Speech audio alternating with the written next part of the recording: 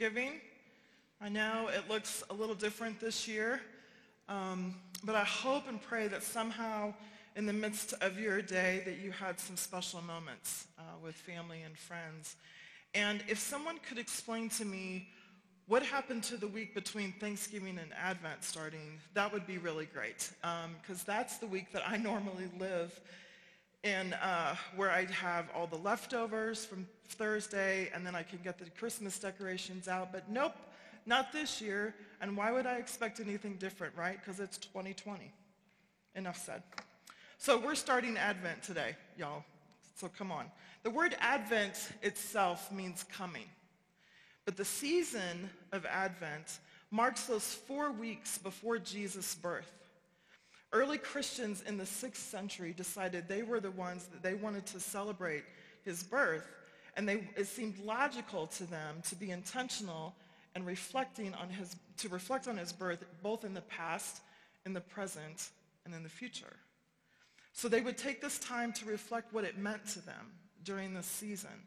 It's meant to be a period of time where it's considered quiet, where we can turn our thoughts and our minds towards hope and peace and joy and love and light. And given the year that we've all had, we're in need of Advent more than ever. Amen? And so we've called this series In the Waiting. And actually, I think we're kind of funny human beings when it comes to waiting. For instance, does anybody have an Instant Pot as well as a slow cooker? Okay? It's easy to wait when it's on our own terms, right? We live in a world where practically anything that we can order today can be delivered tomorrow. And heaven help us if it takes 2 days, or if it's going to take a week, well, you know. But here's my absolute favorite of why I think we're so funny. Some of us, and I had some friends actually do this, they sat in their car for 12 hours to get fast food from a place called In-N-Out. Now think about that for a little bit, would you? I end my case of I think we're kind of a funny people. So why do we struggle so much with waiting? Unless, of course, it's on our own terms. It's because we've learned to live in the quick and now. We've learned this. It's conditioned us. We want things here. We want things now. It's quick and now. And we know that waiting is hard. It's not an easy thing to do. It's frustrating at times. It can stretch us. It can exhaust us physically and mentally and emotionally. And if I were to ask you what it is that you're waiting on or you're waiting for, that list would just go on and on and on, and so would all of the emotions that come in the midst of that. It can stretch us to beyond anything that we believe is possible. Sometimes we think we've reached our limit of waiting only to find out that we're going to need to wait a little more. It can exhaust our patience, which can affect our faith. And when our faith starts to fade, our hope can follow. And it can lead us into some very dangerous territories where we can start to blame God and allow bitterness to come into our spirit. Or even worse, when we start to focus solely on that object, whatever it is that we're waiting on, and we start to focus on that, it can become the thing that we try to manipulate. Because we try to take things into our own hands. This year alone, how many things have we had to wait on? I mean, if you think about it, actually I just thought we all had to wait on some toilet paper at some point. That's not even in my notes. It just came. At the beginning of this year, we were waiting to figure out what is this COVID-19 virus? Do we have it? We're waiting on test results. We're waiting for an election to happen, to be over. We're waiting on vote counts. We're waiting on wondering how our kids' schools are going to operate. We're waiting for a vaccine, and we're wondering when it will be available. We're waiting to see when we can all be together again. It's been a lot. And that list goes on and on and on, even without a worldwide pandemic. But the truth is, God's people are a people of waiting, and we have been from the beginning of time. It's unavoidable, but I'm learning that it's what we do in the midst of our waiting that matters.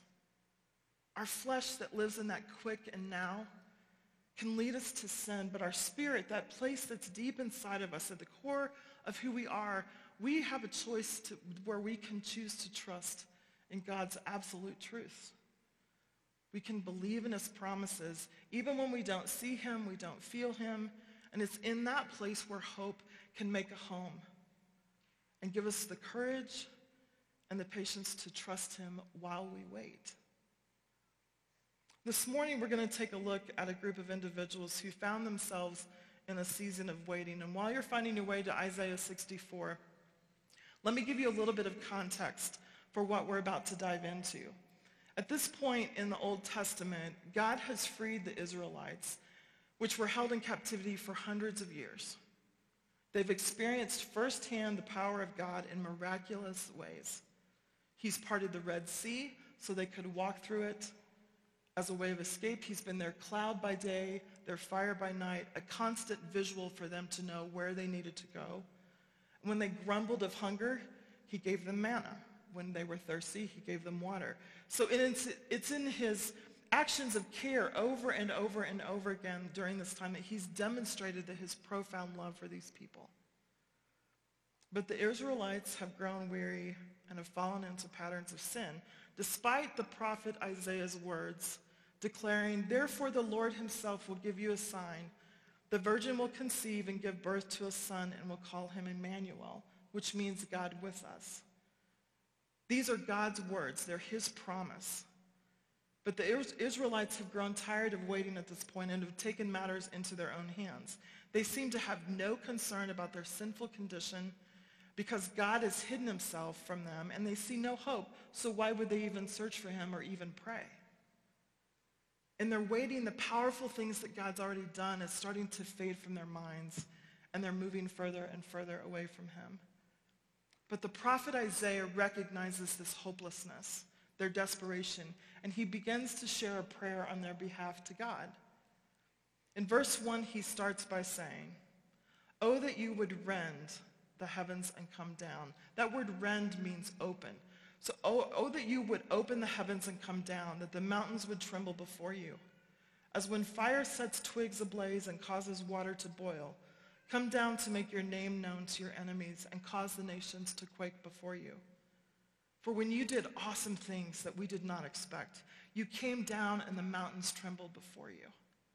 Isaiah is calling on God to open up the heavens one more time because he knows the desperate condition of these people. He believes that if God could just make one more special appearance, it would be the very thing needed to motivate these people to return to him, to worship him, to walk in obedience with him. He knows, he actually calls it awesome things. God, you've done some awesome things that we could have never expected. We never would have known to even hope for. Things like freeing them from captivity, parting that sea, providing for their physical needs, and leading them day by day and night by night. But let's keep reading the next part of that prayer in verse 3. "Since ancient times no one has heard, no ear has perceived, no eye has seen any God beside you, who acts on behalf of those who wait for him. You come to the help of those who gladly do right, who remember your ways." Isaiah is confessing there is no other God. We see his worship in these words of his prayer. He believes and trusts that God is working on behalf of those who are not only waiting for him, but remembering the things that he's done for them. Let's go to verse 5. "But when we continued to sin against them, you were angry. How then can we be saved? All of us have become like one who is unclean, and all of our righteous acts are like filthy rags. We all shrivel up like a leaf, and like the wind, our sins sweep us away. No one calls on your name or strives to lay hold of you. For you have hidden your face from us, and you have given us over to our sins." We hear the desperation and the lament in these words. Isaiah has turned his prayer from acknowledging who God is and what he's done to this honesty, this real and raw honesty, saying, "Here's the deal, God. We've messed up. Our sins are drying us up, and they're carrying us further and further away from you. We're unclean. Is there any hope at all for these people? No one calls out to you or even tries to search for you because we can't find you, we can't see you, we can't feel you. But we do know that you're letting us sit in our own filth, that you've given us over to our own sins. And none of this feels very good." But look what happens in verse 8. Yet you, Lord, are our Father. We are the clay and you are the potter. We are all the work of your hand. Do not be angry beyond measure, Lord. Do not remember our sins forever. Oh, look on us, we pray, for we are all your people. I love this prophet's heart for God's people, as if God ever needs reminding. Anybody else ever try to help God out from time to time? Isaiah starts beginning his appeal, knowing full well that the people's sins have broken fellowship, or at the very least, they've hurt the relationship with God. But he still petitions on their behalf, saying, Lord, despite our sinning nature, remember, we're still yours. You're our Father. You made us. You created us. You shaped us. You molded us. So please don't be so mad that you can't forgive us. And God, maybe, I'm just saying, you could put the memory of these sins behind you and have mercy and some compassion on us. After all, we're your chosen people. Isn't that what we do at times? I'm just saying, God. Hey, you made us, God. Anyone else identifying with this prayer? Despite the waiting and the weariness and the sinful conditions, Isaiah still has hope.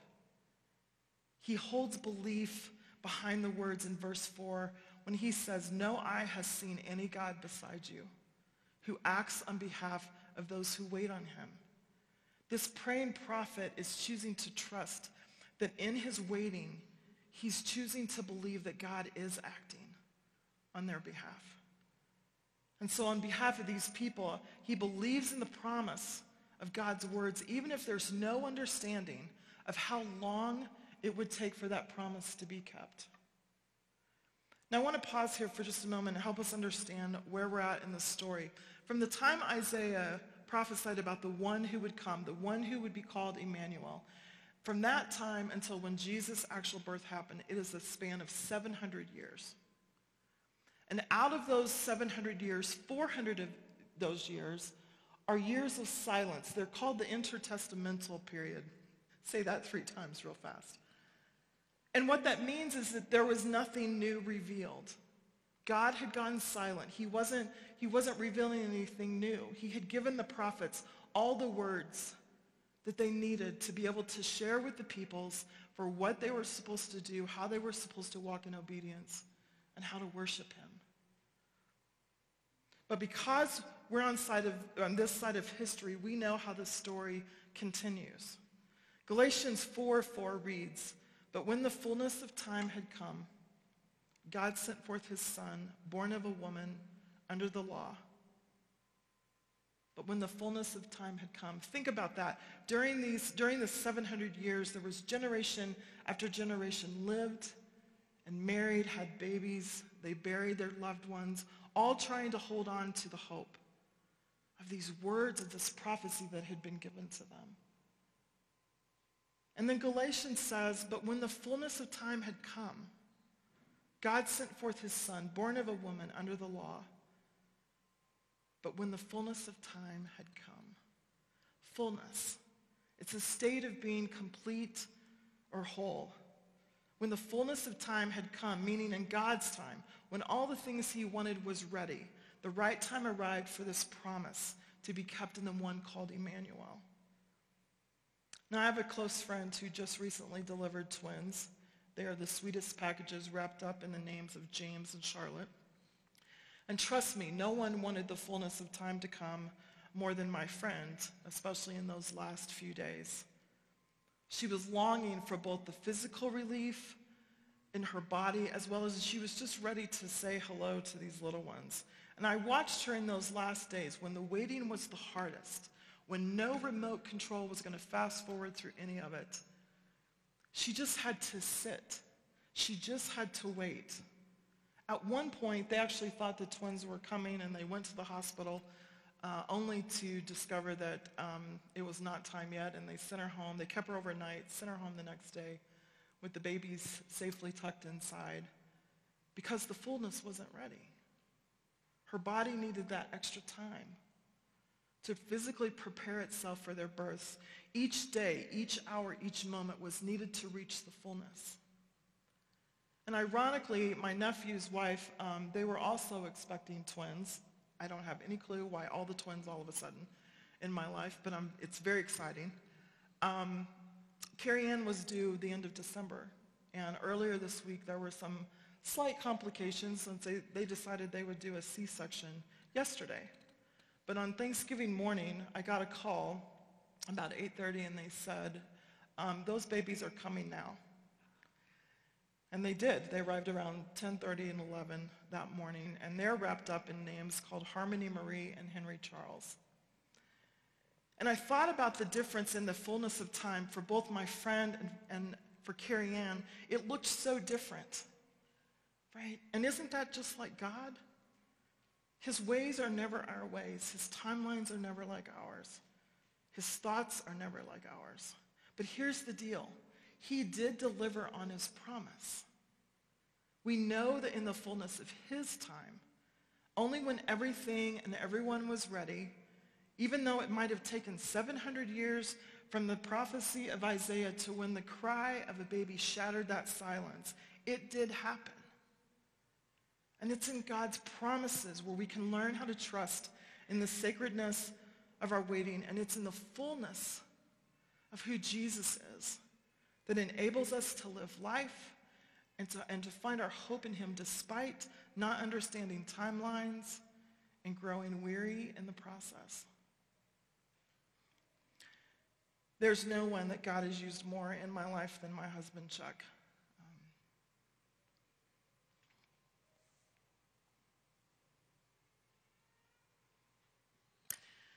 He's been with Jesus for 3 years tomorrow. And the impact of our story together, I have to be honest, it continues to shape me in who I am today. And while God definitely authored our story together, it's not one without hard realities. Chuck's individual story held chapters of incarceration, and that truth was a thread that wove itself into so many spaces of our lives together. And several years ago, he was involved in a traffic violation resulting in a long 7-month wait for a trial to happen. And because he was on parole, this violation was also a violation of his parole conditions. So each day felt like a year, and our lives were on hold on so many different levels. Desperately trying to hold on to hope, our reality was more consumed with anxiety and fear in the midst of the unknown. Because the weight of this decision, W-E-I-G-H-T, of this decision was so heavy because depending on the outcome, it was either going to allow us to move forward in our lives together in this free world, or else he was going to have to return to prison. And it was just a change that I had no clue how we would navigate. And the night before this decision was made, I found myself repeating, he is faithful in all he does. He is faithful in all he does. And it's a verse that I'd stumbled on months prior to this moment. And it's actually found in Psalm 33. It says, "For the word of the Lord is right and true. He is faithful in all he does." And I sat in darkness that night trying to wrap my mind around these truths, and I just felt God really press on my spirit. Cindy, you find it so easy to worship me, to be thankful, to be grateful, when my answers are yes. But what about if it's a no? And I have to tell you, in that moment, my first response, that good Christian girl in me wanted to respond and say, well, of course you're faithful in the no's. But because of what we were sitting in, the question actually only caused more panic for me. Was God trying to give me some kind of a hint of what was to come? And deep down, I was just really, really struggling. Did I really believe that he could be faithful in the no's? So I didn't answer. I just sat in the silence. And the next morning, we received a yes, and our lives would continue, and there was great rejoicing in the land, only to find out about 30 minutes later, this was the first part of a 2-part decision that needed to be made, that no one in the midst of 7 months had ever shared with us. And so somehow we made it into those next 7 days. And after sitting in a long meeting on a Wednesday morning, talking through a bunch of legal matters, the judge said, well, as you may or may not know, I can take up to 5 days to make my decision. And I have to tell you, everything in me, when the air just went out, I was done. I was done. I made my way outside. I remember standing in this parking lot, staring at this tree, and the leaves were blowing. And I heard these words again. You find me faithful in the yeses, but what about the not yets? And I have to tell you, outwardly, I looked very calm. But internally, my heart was screaming, of course I want to believe that you're faithful in the yeses and the nos and the not yets. But when I can't see what you're doing, when I can't feel you, when you're silent, can I trust that you're working with our best interests in mind? That you still love us? That we haven't reached some limitation of grace? And ironically, the thing was, is I had no clue standing there how close we were to the answer. We didn't have to wait 5 days. That answer came in about 4 hours. And it was a yes. And our lives continued, but I will tell you that that season of waiting changed me. I live differently. I don't have it down perfectly. I still question God. I sometimes, even in looking back and studying for this morning, I look back and I think I am way more like the Israelites than I want to give myself credit for. And sometimes my words mirror those of Isaiah's. When I say, oh God, would you, and then fill in the blank.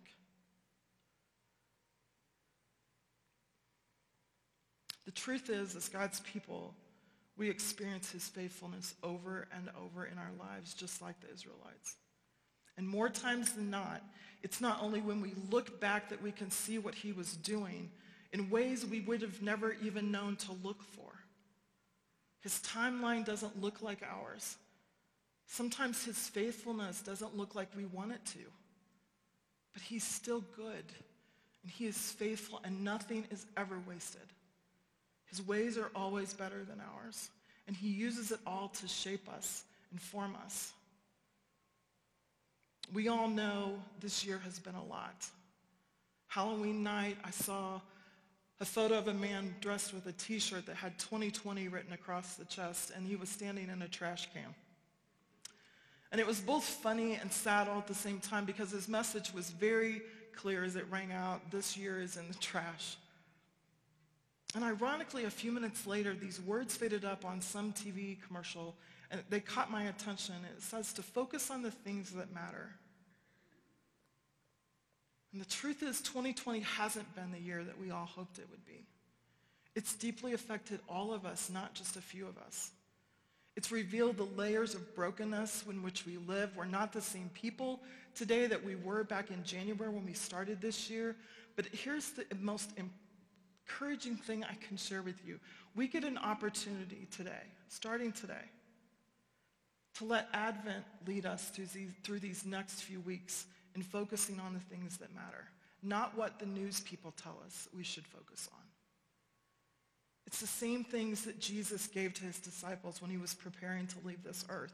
He had gone to the cross, he had left that tomb empty, and he was giving them some last-minute instructions because he said, hey, I'm going to go away, and I'm coming back, but what I do, I don't want you to just sit and wait.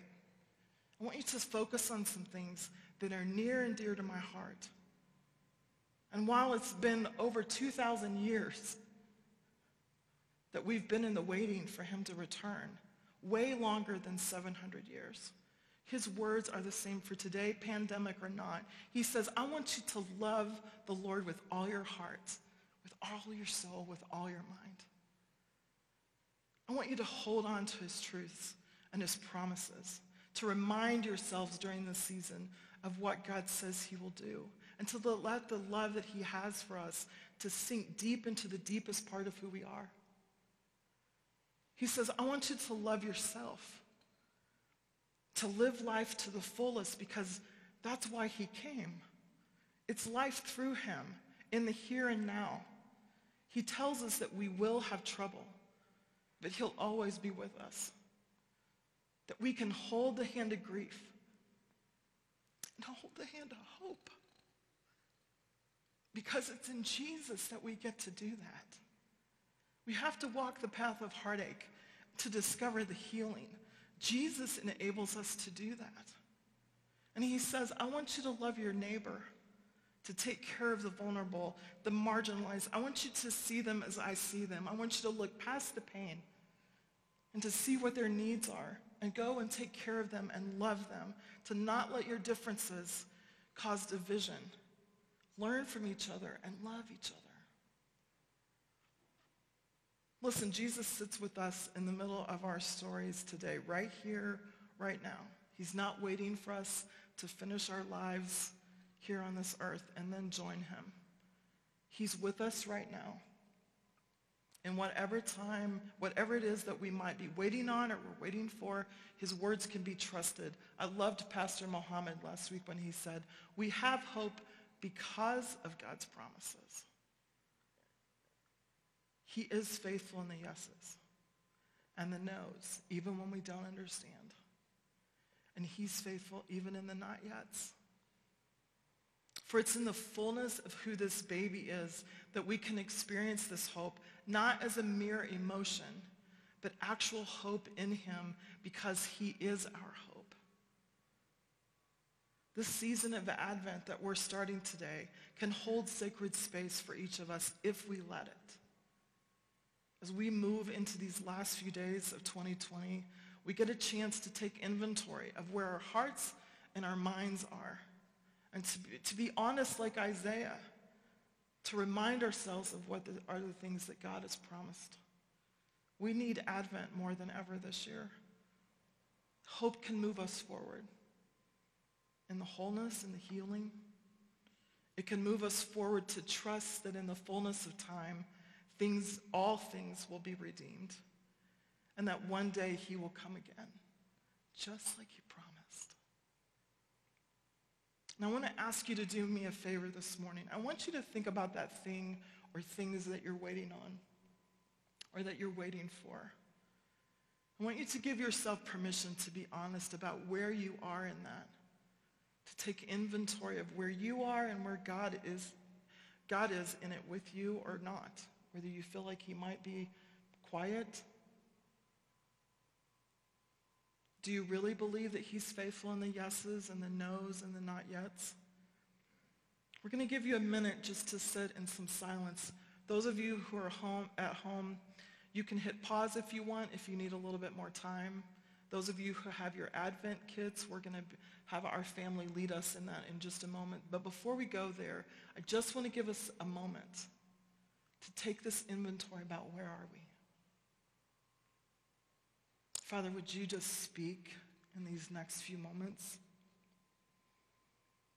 Would you just press on our spirit the thing that you want us to engage with you? Thank you for being with us. Thank you for being our hope. God, would you just sit in these moments with us?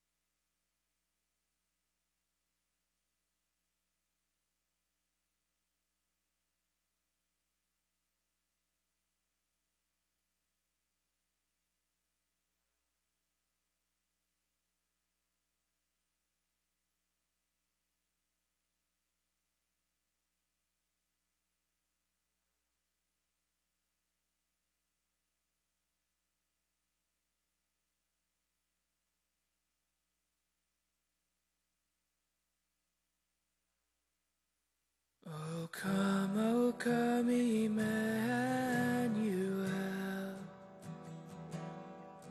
and ransom captive Israel. mourns in lowly exile here until the Son of God appear. Rejoice, rejoice, Emmanuel shall come to thee, O Israel. 2020, the year that feels like a decade. Hope seems elusive this year. The truth is, for many it's a concept best saved for another time. A time without so much disappointment and loss. The cost of hope this year is massive. The world scoffs at our hope. Nice joke. Welcome to reality, though. This is 2020. Despair seems much more familiar this year. Like an old, ratty, torn and stained sweatshirt, it might be comfy, but it sure is ugly. Hope, peace, joy, love, light. Save those for another year. This is 2020. We are living in a world that desperately needs hope, a holy rope to cling to. It is our gift to the crying world, the sighing world. Hope is what we have to offer this dying world. 700 years they waited in hope, waiting for fulfillment, to see if Isaiah's words still meant truth or were just wishful thinking. Isaiah and other prophets spoke, and then 400 years of silence. Did the people wonder if Isaiah had lost it? Or was it they who had tossed their logic for believing him, for trusting that the words he spoke centuries ago would come to be? Were they just crazy? How long would they wonder? How long would they wait? The world full of silence for 400 years, tears, and decades of waiting, the promise fading. Israel on the verge of losing all hope. But hope shushes doubt. It speaks into the silence. I believe. Words of pain and possibility and promise, sometimes whispered from the heart, or sometimes screamed wildly into the unknown. And then, you acted on behalf of those who were waiting on you, those in the waiting. It was the fullness of time, finally.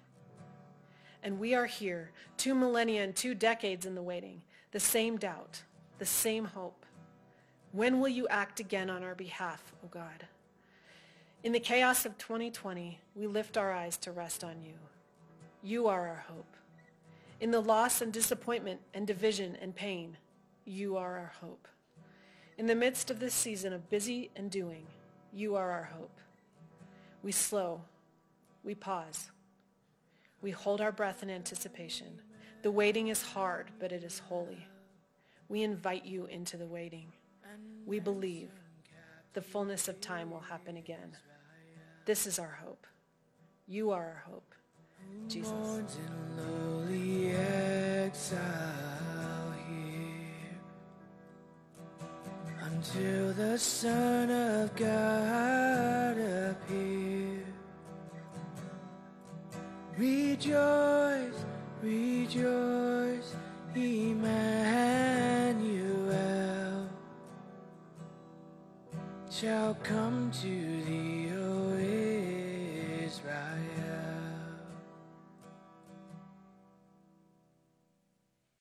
Church, as we look to Advent to lead us in this season, we're going to sing a song over you, and we invite you to sit, stand, kneel.